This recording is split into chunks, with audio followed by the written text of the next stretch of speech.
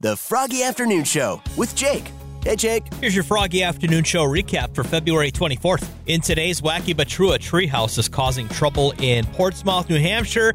The parents of an 8-year-old boy say they checked with neighbors before building a treehouse, and there were no objections, but neighbors were shocked by the immense construction project. The treehouse is 25 feet long and 8 feet high with a 168-square-foot platform. A neighbor says it's the size of imposing and dominates the field of view in their backyard from their house. The Portsmouth Board of Adjustment ruled that the treehouse was more like a deck structure and needs to be moved away from the fence. That is a pretty big treehouse, but just think of all the parties you could have in that thing. Hey, Froggy, who's this? This is Lori.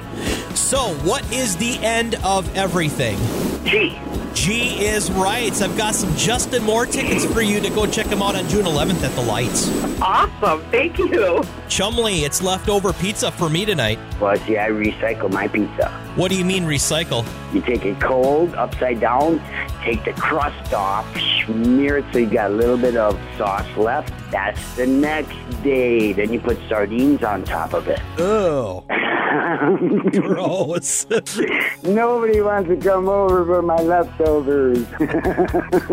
And there's your Froggy Afternoon Show recap for February 24th. Join me tomorrow, 2 p.m. to 7 p.m. right here on Froggy.